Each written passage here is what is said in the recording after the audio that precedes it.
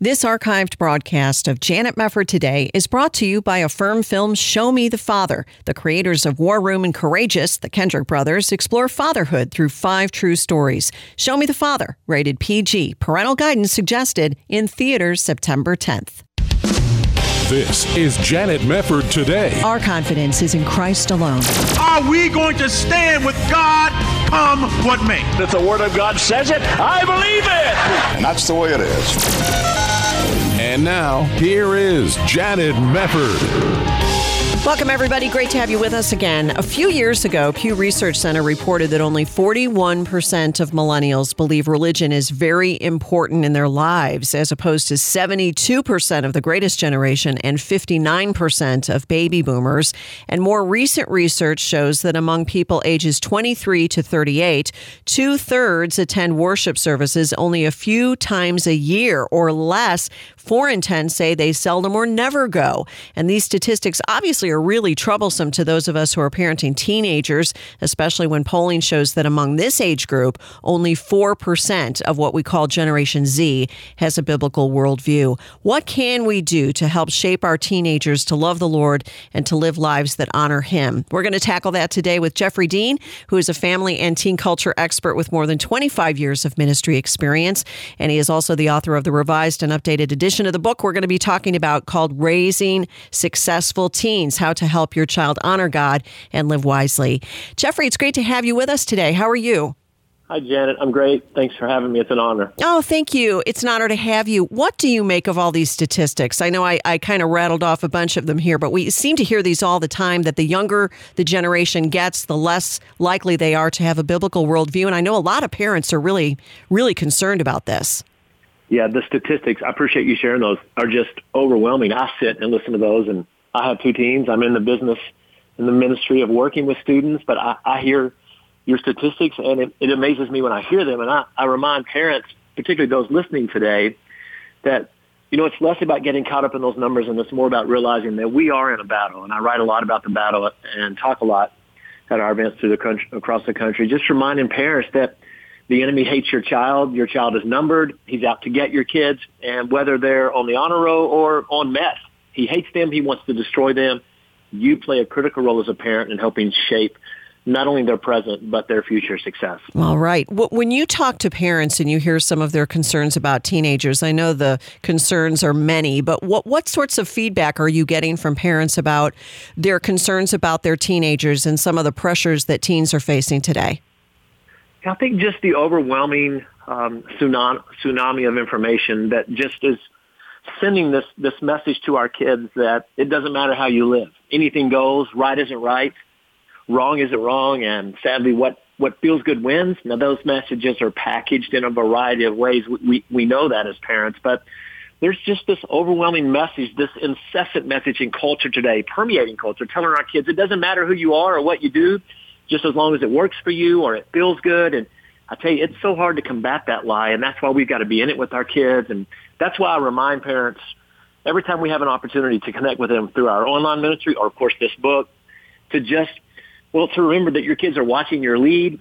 We remind parents everywhere we go that you're the greatest influence in the life of your kid. They're looking to you, and regardless of the messages of culture and the battle of Satan, reality is you're in it whether you want to be in it or not, whether you realize it or not. Your kids are watching your lead, and so every day you've got that privilege, but equally a tremendous responsibility to be all in, to be that parent that your kids are desperate for you to be. Well, you said something really important. I honed in on this right away when I read it right at the outset of your book, where you made that statement that you, as the parent, are the most influential person in your teenager's life.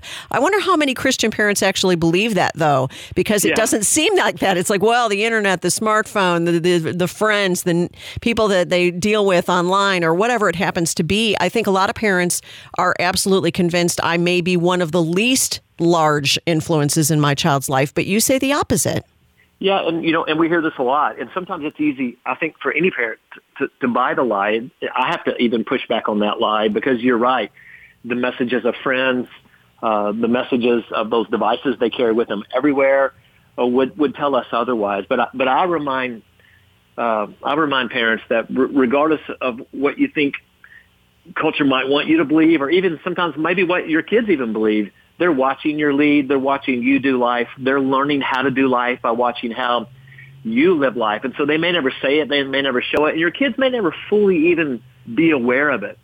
But they're watching. You hold the microphone. You are the megaphone in your home. And so how you live, they live. And wow, that's a tremendous responsibility we hold as parents. Well, it sure is true. You're right about that. So when you're talking about raising successful teens, a lot of people may say, well, what does it mean to have a successful teen? What would all be packed into that particular adjective?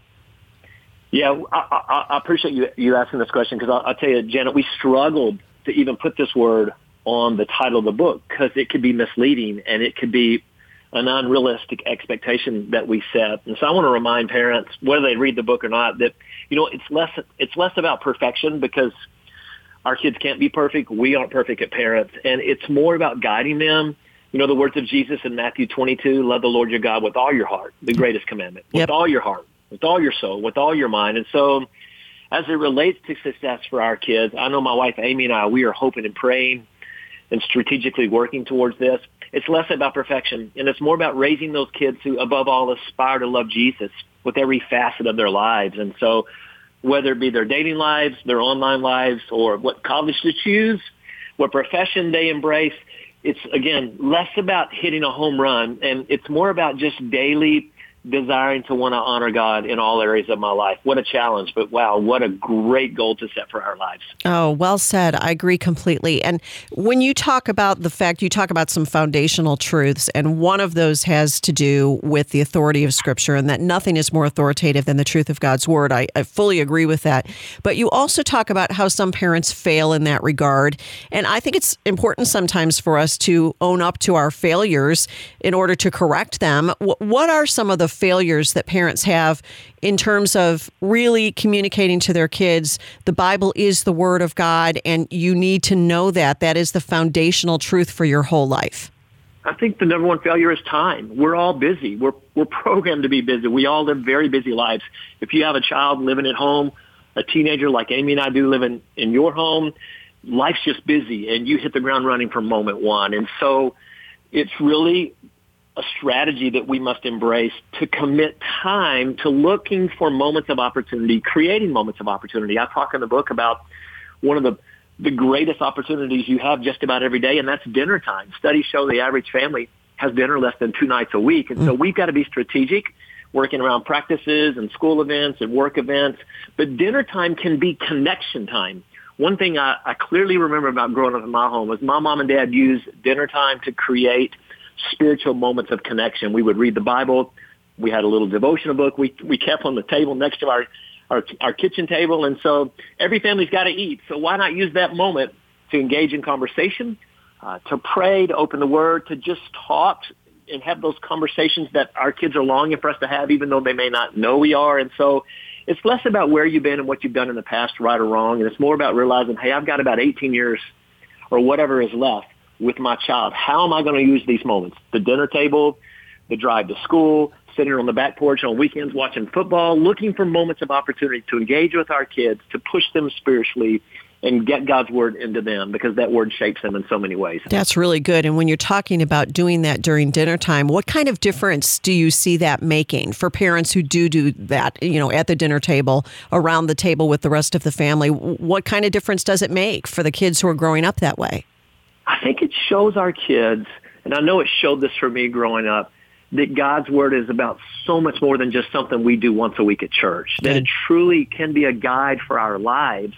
So whether it's the dinner table or a conversation in the living room, or when your child comes into your bedroom at night and just sits on the edge of your bed and you begin to talk, looking for moments to get God's Word into everyday conversations shapes our kids in invaluable ways. And it shows them that God's Word isn't just about what we do in Sunday school or in small group or in youth group, but it really is a way that mom and dad are embracing as a holistic approach to life. And Psalm 119 says, how can a young man or young woman live his way pure? By living according to the Word. So looking for those moments to get God's Word into our kids' hearts and let it shape them in powerful ways. Boy, that's so true. Such good stuff. There's so much good stuff in this book, Raising Successful Teens. We'll take a break and come back with Jeffrey Dean. You're listening to Janet Mefford Today.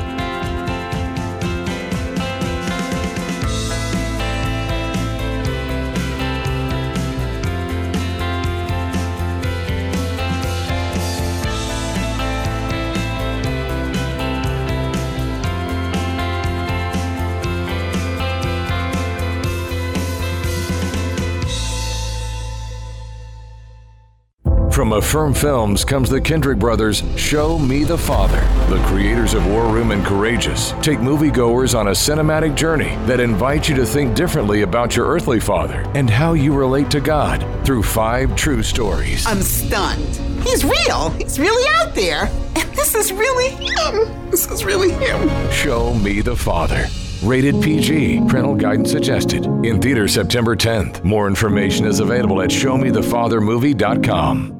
Ask yourself, what do you pay for health care? Are you single? Do you pay more than $199 a month? Are you a couple? Do you pay more than $299 a month? Do you have a family? Do you pay more than $399 a month? Yes, you can serve the entire family with health care for only $399 a month with Liberty Health Share. Liberty Health Share is a nonprofit ministry, not insurance, so your money goes toward helping other members with their eligible medical expenses. And in your time of need, other members are there for you too. You can feel good knowing you're part of a community of like-minded individuals. Sign up at any time of the year. Pick your own doctor and hospital. Find out more at libertyhealthshare.org/JMT. That's libertyhealthshare.org/JMT. Or call now 855-565-2561. That's 855-565-2561 or libertyhealthshare.org/JMT. If you're looking for adventure, serving as a volunteer on the Mercy Ship is an adventure like no other. And you'll be serving on the largest non-governmental hospital ship in the world, providing free care to some of the world's poorest people. Whether it's performing a surgery, cleaning the deck, or transporting a patient to a recovery center, every day you'll be making a difference in the lives of struggling people.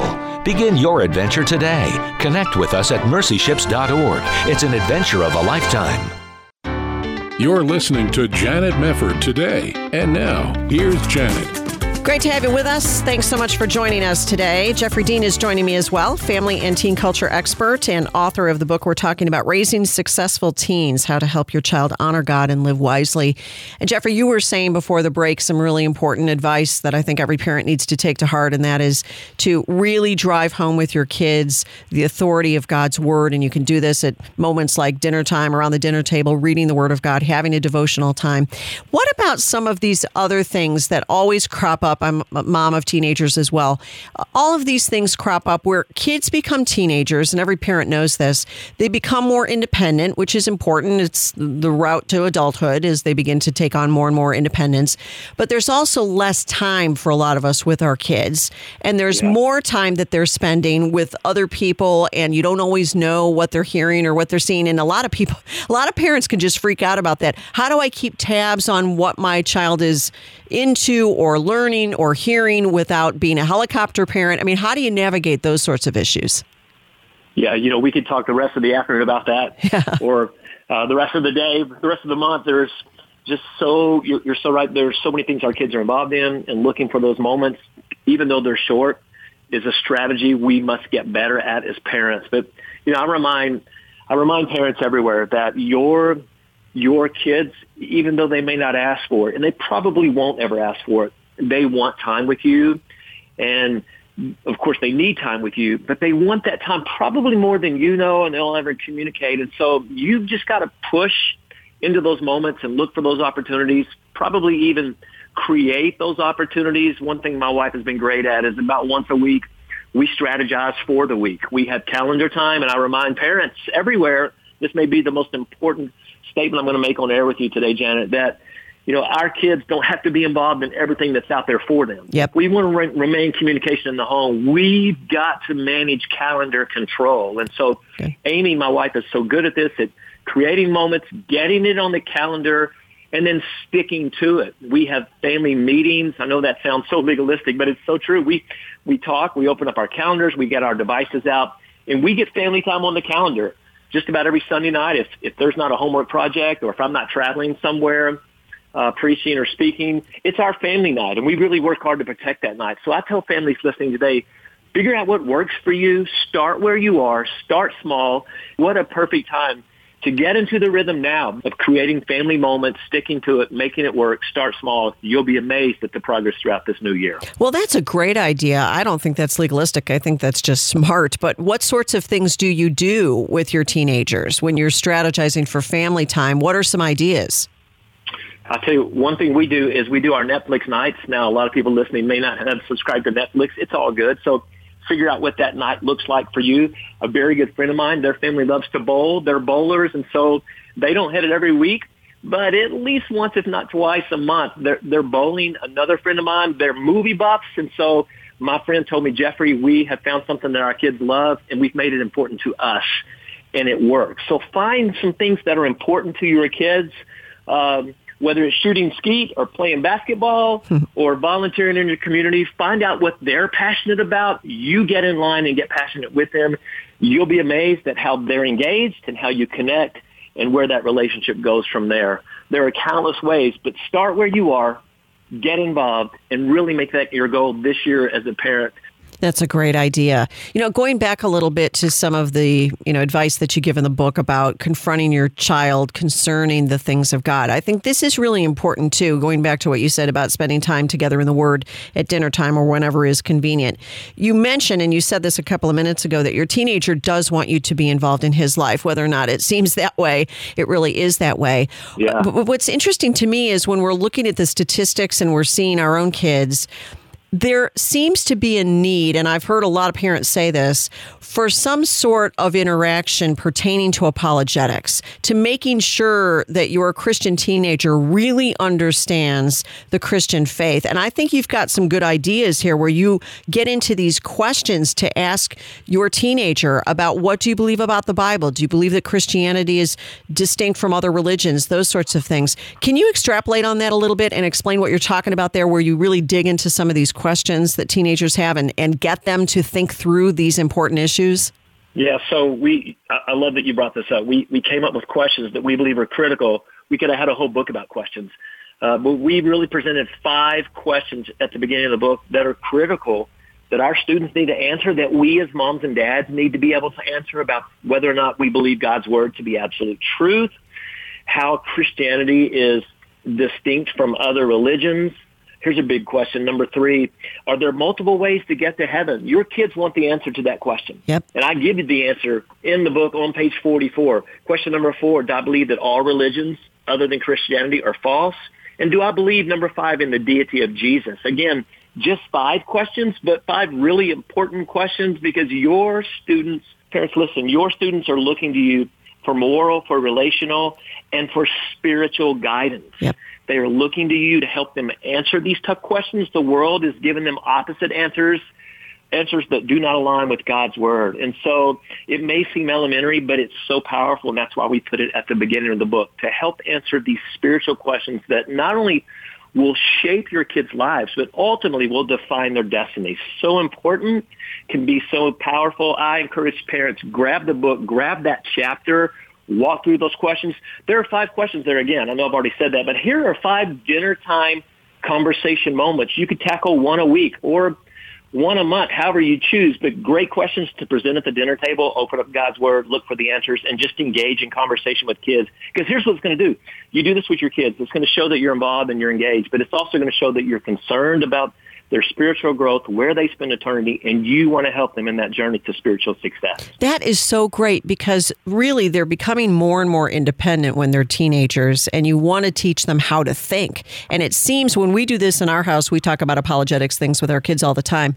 One question naturally leads to another one, and it really ends up in a longer discussion. Hey, speaking of that, what about this question? And my friend here asked me, this atheist friend of mine asked me this question. I'm not really sure how to answer it, Mom. What do I say? That's the great thing, is once you open that door, it just keeps on going, at least in our family, which I have found to be wonderful. And it tells your children, hey, Mom and Dad not only want to give me truth, but they're interested in my opinion in this conversation. Right. They not only want to teach, but they want to engage in conversation with me and let me be a part of that conversation. And that is, we know this, that is how our kids grow. That is how they begin to define a basis for which those things they believe.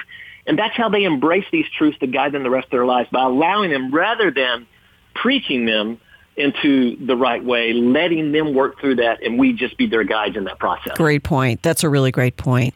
On some of the issues that come up in culture, you can't avoid this as well, but you've got some really good advice and some good things that you talk about in the book relating to talking to your teenager about things like dating and about sex and pornography and some of these things. What about the dating landscape? How do you handle that one? I know parents tend to differ a little bit on when their kids can date, but these days a lot of Christian parents are worried about what can happen out there, and that's always been a problem, but it seems to be more of a problem these days. How do you navigate that? Yeah, I think it's less about an age, so don't get freaked so much about, hey, what's the proper age? And it's more about, hey, you know your kid more than I do as an author. You know where they are. You know their spiritual journey. You know their maturity.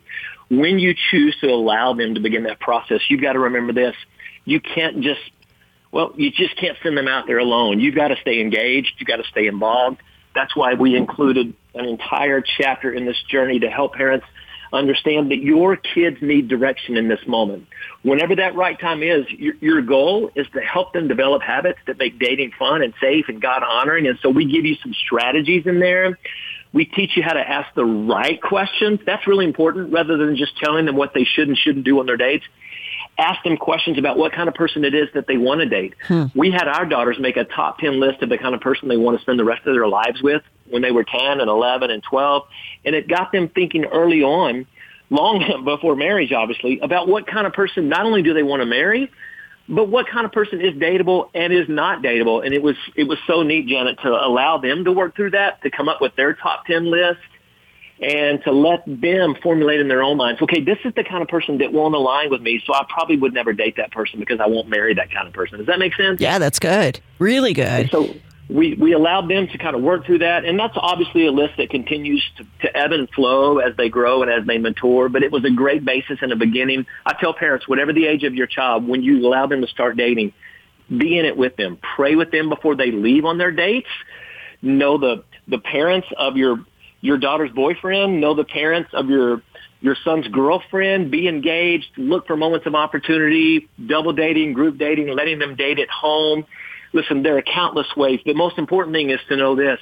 They can't be in it alone. I've already said that because it's so important. Your kids need you, even if they don't know they need you, to help them walk through these challenging and entangling years. And debrief is so important, too, that you talk about, okay, what happened on the date? What happened that probably shouldn't happen? Or are there some things you can change? Or are there some environments you should avoid? That conversation is really topics of countless engagement, but the important thing is that you're in it with them. They need you in it with them. Absolutely. What do you tell Christian parents about their long-term goal in parenting when you are really looking at the long-term strategy of helping your child honor the Lord and live wisely for the duration of his or her lives? How do you get parents to focus on that end purpose? Well, I love the question, and a perfect place that my mind goes is Jeremiah 29:11. Where we have this promise from the Lord that he wants to promise us, or he has this promise that he wants to prosper us, not to harm us, and give us a hope in the future. Probably just about every listener listening knows Jeremiah 29:11. Yes. But so many of our listeners probably don't know Jeremiah 29, verse 12, which gives us the answer to how we get verse 11. We all want that prosperity, that hope, and that future. Well, verse 12 tells us how we get there. And it says this, call on me, pray to me, I will listen to you, and you will find me when you seek me with all, there's the word, all your heart. I love My challenge to parents is in every aspect, one day at a time, to pursue the all. There you go. That's perfect. Jeffrey Dean, the name of the book, Raising Successful Teens. Jeffrey, thank you so much. It was great to have you with us today. Thank you. It's an honor. All right. God bless you. We'll be back on Janet Mefford Today.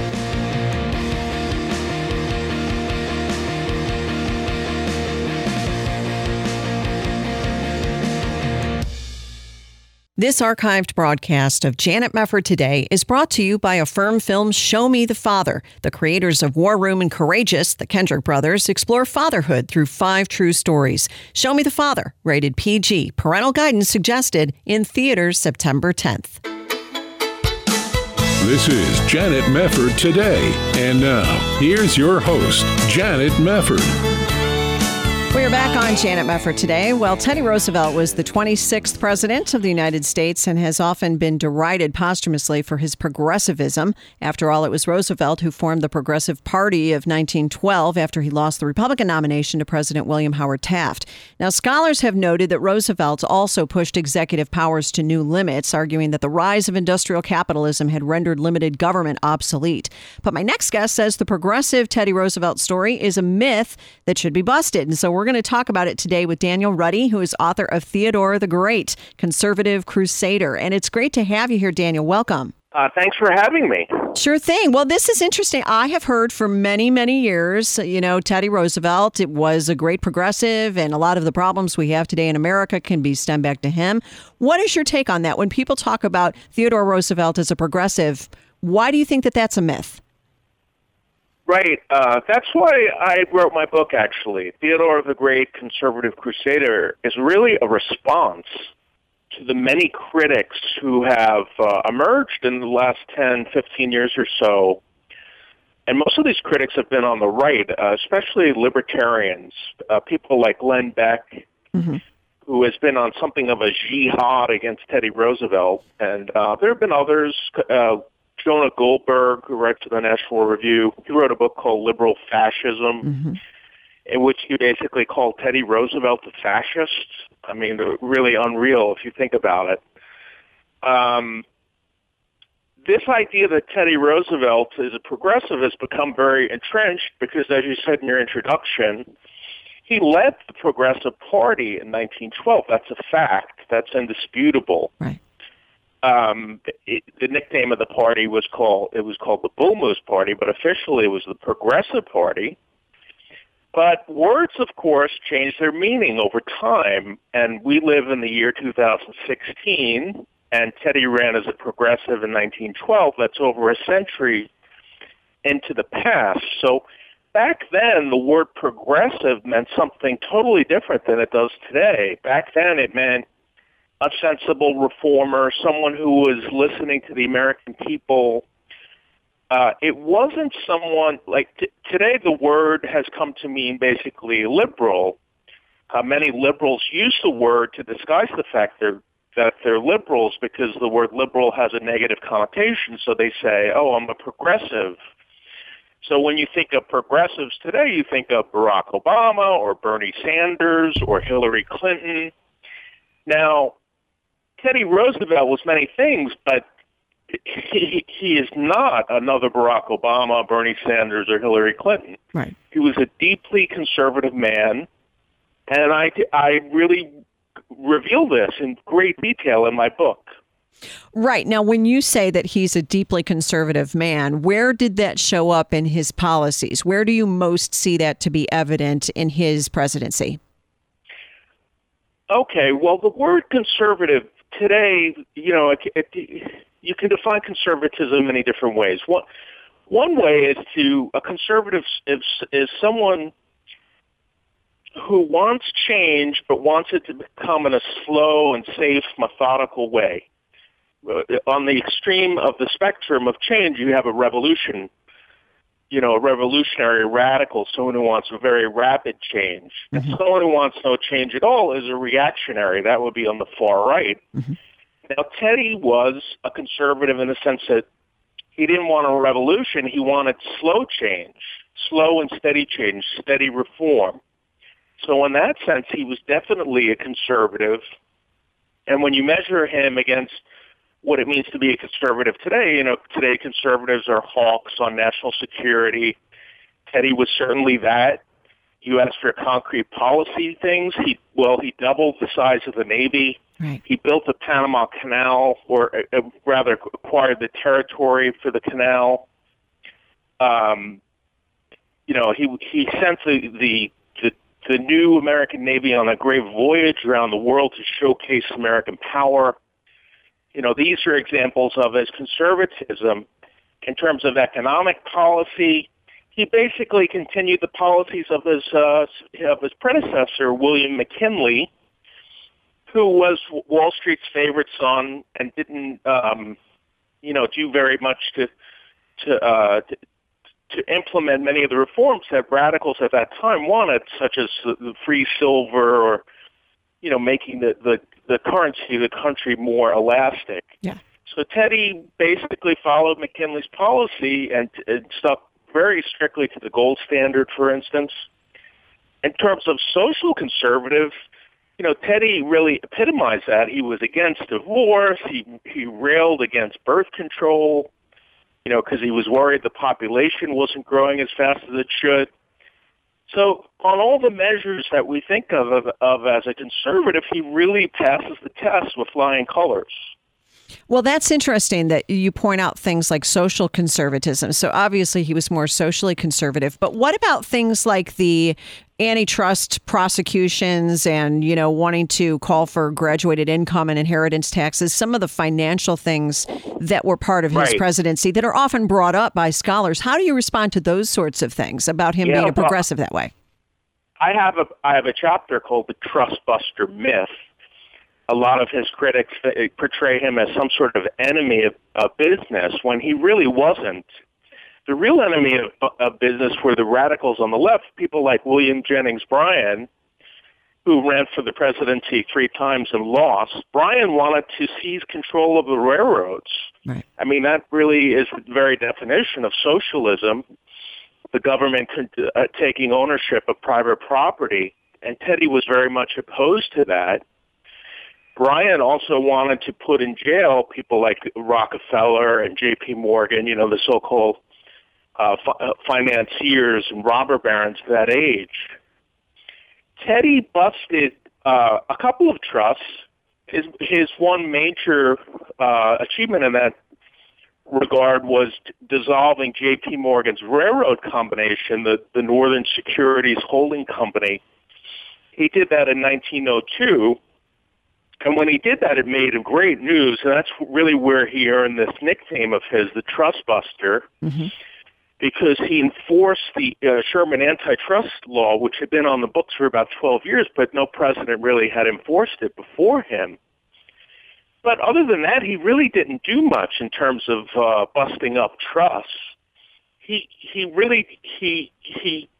policy was really more of he wanted to make an object lesson or send a very strong signal that there would be new regulation, but he didn't want to disrupt the economy because he wanted to get reelected, and he knew that prosperity would help him do that. And he also knew that the United States was strong with a strong and prosperous industrial base. So he, above all else, he wanted America to be a great power in the world, and he didn't want to destroy industry.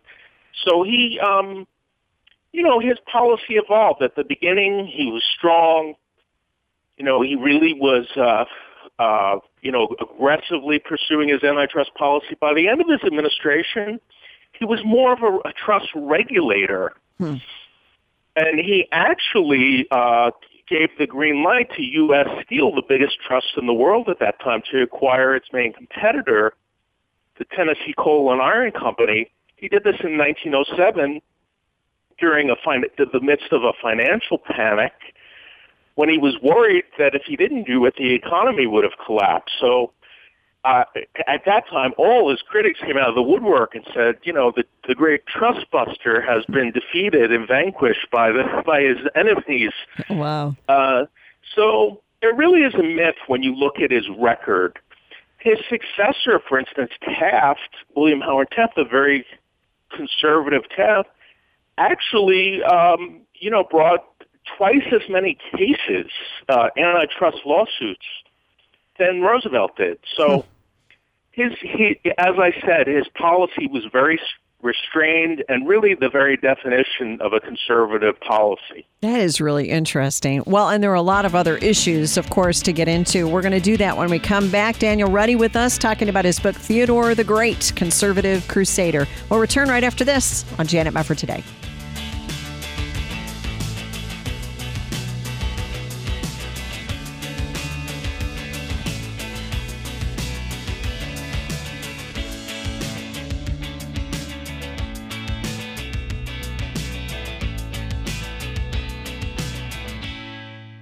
Janet Mefford today is proud to partner with Preborn to help save babies' lives. Hi, this is Dan Steiner, president of Preborn, and I want to send a big thank you for standing for life to you. Because of listeners like you in 2020, Preborn sponsored over 45,000 free ultrasound sessions to women in need, saved over 31,000 babies, and prayed with over 6,500 women to receive Jesus Christ as their Lord. The battle rages on in 2021 at an even greater level, and our goal is to give Planned Parenthood the biggest competition ever. Will you join us in saving babies' lives? Preborn funds pregnancy centers across the nation so they can offer free ultrasounds to women in crisis pregnancies. Ultrasound is a game changer because when abortion-minded women actually see their babies in their wombs for themselves, 80% of the time, they choose life. Would you please join us at Janet Mefford today to support the ministry of Preborn? For $140, you can provide 5 free ultrasounds to women in crisis pregnancies. One ultrasound is just $28, and every gift helps. To donate, please call now, 855-402-BABY. That's 855-402-2229, or there's a banner to click at janetmefford.com. All gifts are tax deductible, and 100% of your gift goes directly towards saving babies. When I heard her heartbeat, I decided to keep her. And now my daughter's about to be 3. I don't know where my life would be without her. You can get involved and you can help save a life for a gift of $140. 5 free ultrasounds will be offered to women in crisis pregnancies. Let's do more than talk about abortion. Let's save some lives. Please call now with your gift, 855-402-BABY. That's 855-402-BABY. 855-402-2229, or there's a banner to click at janetmefford.com. You're listening to Janet Mefford today. And now, here's Janet. We are back on Janet Mefford today. Glad you're here and glad to be speaking with Daniel Ruddy, author of Theodore the Great, Conservative Crusader. Yes, it is true that he was the founder of the Progressive Party of 1912, but in fact, my guest argues that this is a myth, that he was truly a progressive in the same strain as Barack Obama. Now, going back to that, Daniel, this is an interesting question because you said this right at the outset, the fact that we equate the word progressive as the same thing back in 1912, is the same as what we're seeing today with the progressives. What would you say would be the distinctions between progressive as Theodore Roosevelt understood it and practiced it versus Barack Obama? What would be the big differences? Well, great question. Today, the word progressive is really used to describe an ideology, a leftist point of view, whereas back then the word really, as I said, it meant someone who was more of a populist belief system where the proponents of progressivism in 1912 really believed in popular rule.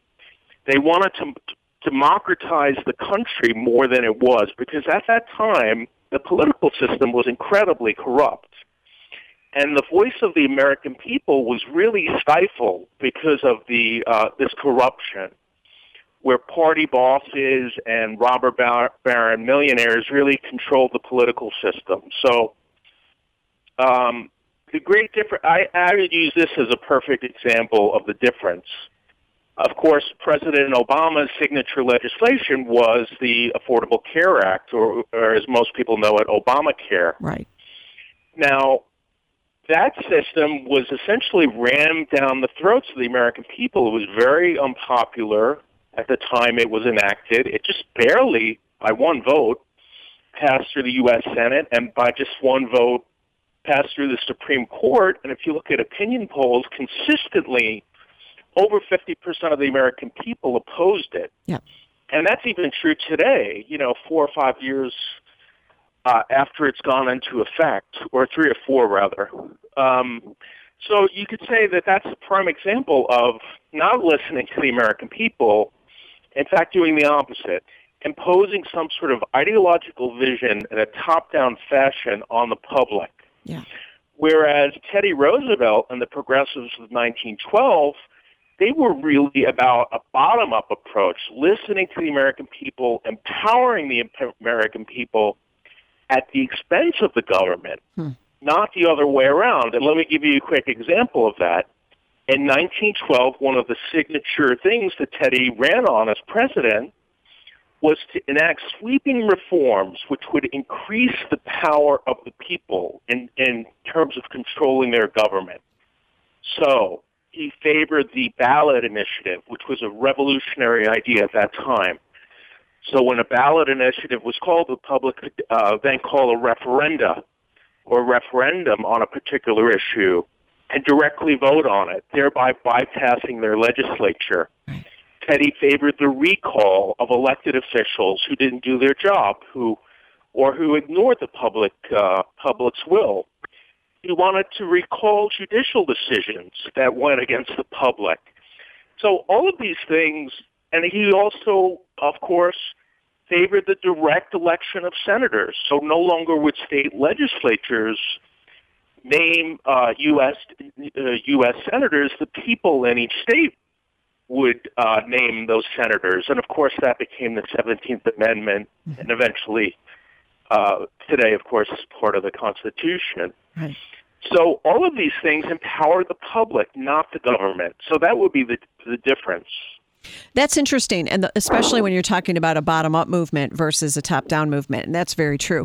What about, though, for example, one of the arguments that has been made is that Roosevelt, when he gave that new nationalism speech in 1910, he had argued that the right to property could be justified only if it benefited the community, and the only way to benefit the community was to redistribute the wealth. So people will go on, and see that redistribute the wealth phrase and say, well, wait a minute, that's classic progressivism as Barack Obama would understand it. How do you understand it in the 1910 context? I'm so glad you brought that up, because Glenn Beck, in particular him and others, constantly cherry-pick that quote from one speech. Roosevelt wrote 150,000 letters in his life. He wrote 20 books. He gave countless speeches, and to cherry pick one little line from a speech, it was inarticulately phrased. But Teddy Roosevelt was no socialist. As I detail in my book, I can cherry quotes where he denounced socialism. Yeah. So, if you get into that game of cherry-picking quotes, I have many more on my side than that one inarticulate phrase he used in Osawatomie, Kansas, in his famous New Nationalism speech. Teddy was not a socialist. Teddy denounced socialism constantly. I can't explain why he said it the way he said it. It really is indefensible. But, he was not, as I mentioned in terms of the railroads, he didn't want the government to have control over private property. Yeah. He was a great defender of private property, and you can see that consistently, through his presidency and through his public career. So, I think when we judge historical figures, we have to look at the totality of their record and what they said and what they did. We can't just take one little phrase and then say, aha, this is what this guy stood for, because it's just not fair. No. Right. And I mean, if you have that much in terms of his writings and you're taking it all in context, then you have to look at everything and weigh things. And that was what you're doing in your book. Yeah. And let me just give you one other quick example. You brought up the income tax and redistributing wealth. He actually was against the income tax, and this is, we all hate the income tax today, and libertarians, people like Glenn Beck, everyone attacks the income tax, but the income tax at that time was a very popular policy. Conservatives, the really wealthy were opposed to an income tax, but the public at large were very much in favor of it. And this is sort of a complicated discussion. It'll take a little time to describe, but what we had on place before the income tax was the protective tariff, which in effect raised prices on consumer goods. So it was a really unfair tax that was imposed on everyone at all income strata of the country. And what the income tax did when it finally was implemented in 1913, by the way, it was passed by a Republican Congress, and it was enacted into the Constitution when 3/4 of the states ratified that amendment. So that by itself shows the popularity of it. It only affected the top 0.5% And when that top 5.5% received this tax, it meant that the protective tariff could be eliminated, and thereby all these consumer, like for instance, the duty on imported sugar, which increased the price of food in the country, was eliminated. So we don't think of Woodrow Wilson as a great tax cutter, but he actually was. Wow. In terms of the effect. Now, Teddy favored an inheritance tax, and it wasn't to redistribute wealth. He was very concerned with this idle, like a whole class of aristocracy who behaved like the French prior to the French Revolution. You know, the idle rich. Yes. And he was worried that this entrenched group of very wealthy would incite the laboring masses to revolt and have a revolution. So he didn't want that. And that's why he favored an inheritance tax. It really wasn't to redistribute wealth. Right. It was mainly for the goal, like you just mentioned, of making sure that you didn't have an uprising at some point because of the idle rich. And at to that point, you have to remember, the country was very different over a century ago. Today, we have a thriving consumer economy with a very large middle class. Back then, there was really no middle class to speak of. The consumer economy had not emerged. What you had was really this really tiny group of extremely wealthy people, and then the laboring masses below. So the whole social structure was different. And Teddy had to respond to that in a different way than a president would today. But he did so in a very reasonable, sensible way by listening to the American people and enacting reforms in a very methodical and responsible fashion. He wasn't like Woodrow Wilson. He didn't have some utopian ideological leftist vision that he wanted to impose on the country. Well, that's right. Well, the name of the book, unfortunately we're out of time, but the name of the book is Theodore the Great Conservative Crusader. Daniel Ruddy spending time with us. It was so interesting to have you here. Daniel, thank you so much for being with us. Oh, thanks for having me on. You're welcome. Have a great day, and thank you for tuning in to Janet Mefford Today. We'll see you next time. God bless. This hour of Janet Mefford Today is brought to you by Affirm Films' Show Me the Father. The creators of War Room and Courageous, the Kendrick brothers, explore fatherhood through 5 true stories. Show Me the Father, rated PG, parental guidance suggested, in theaters September 10th.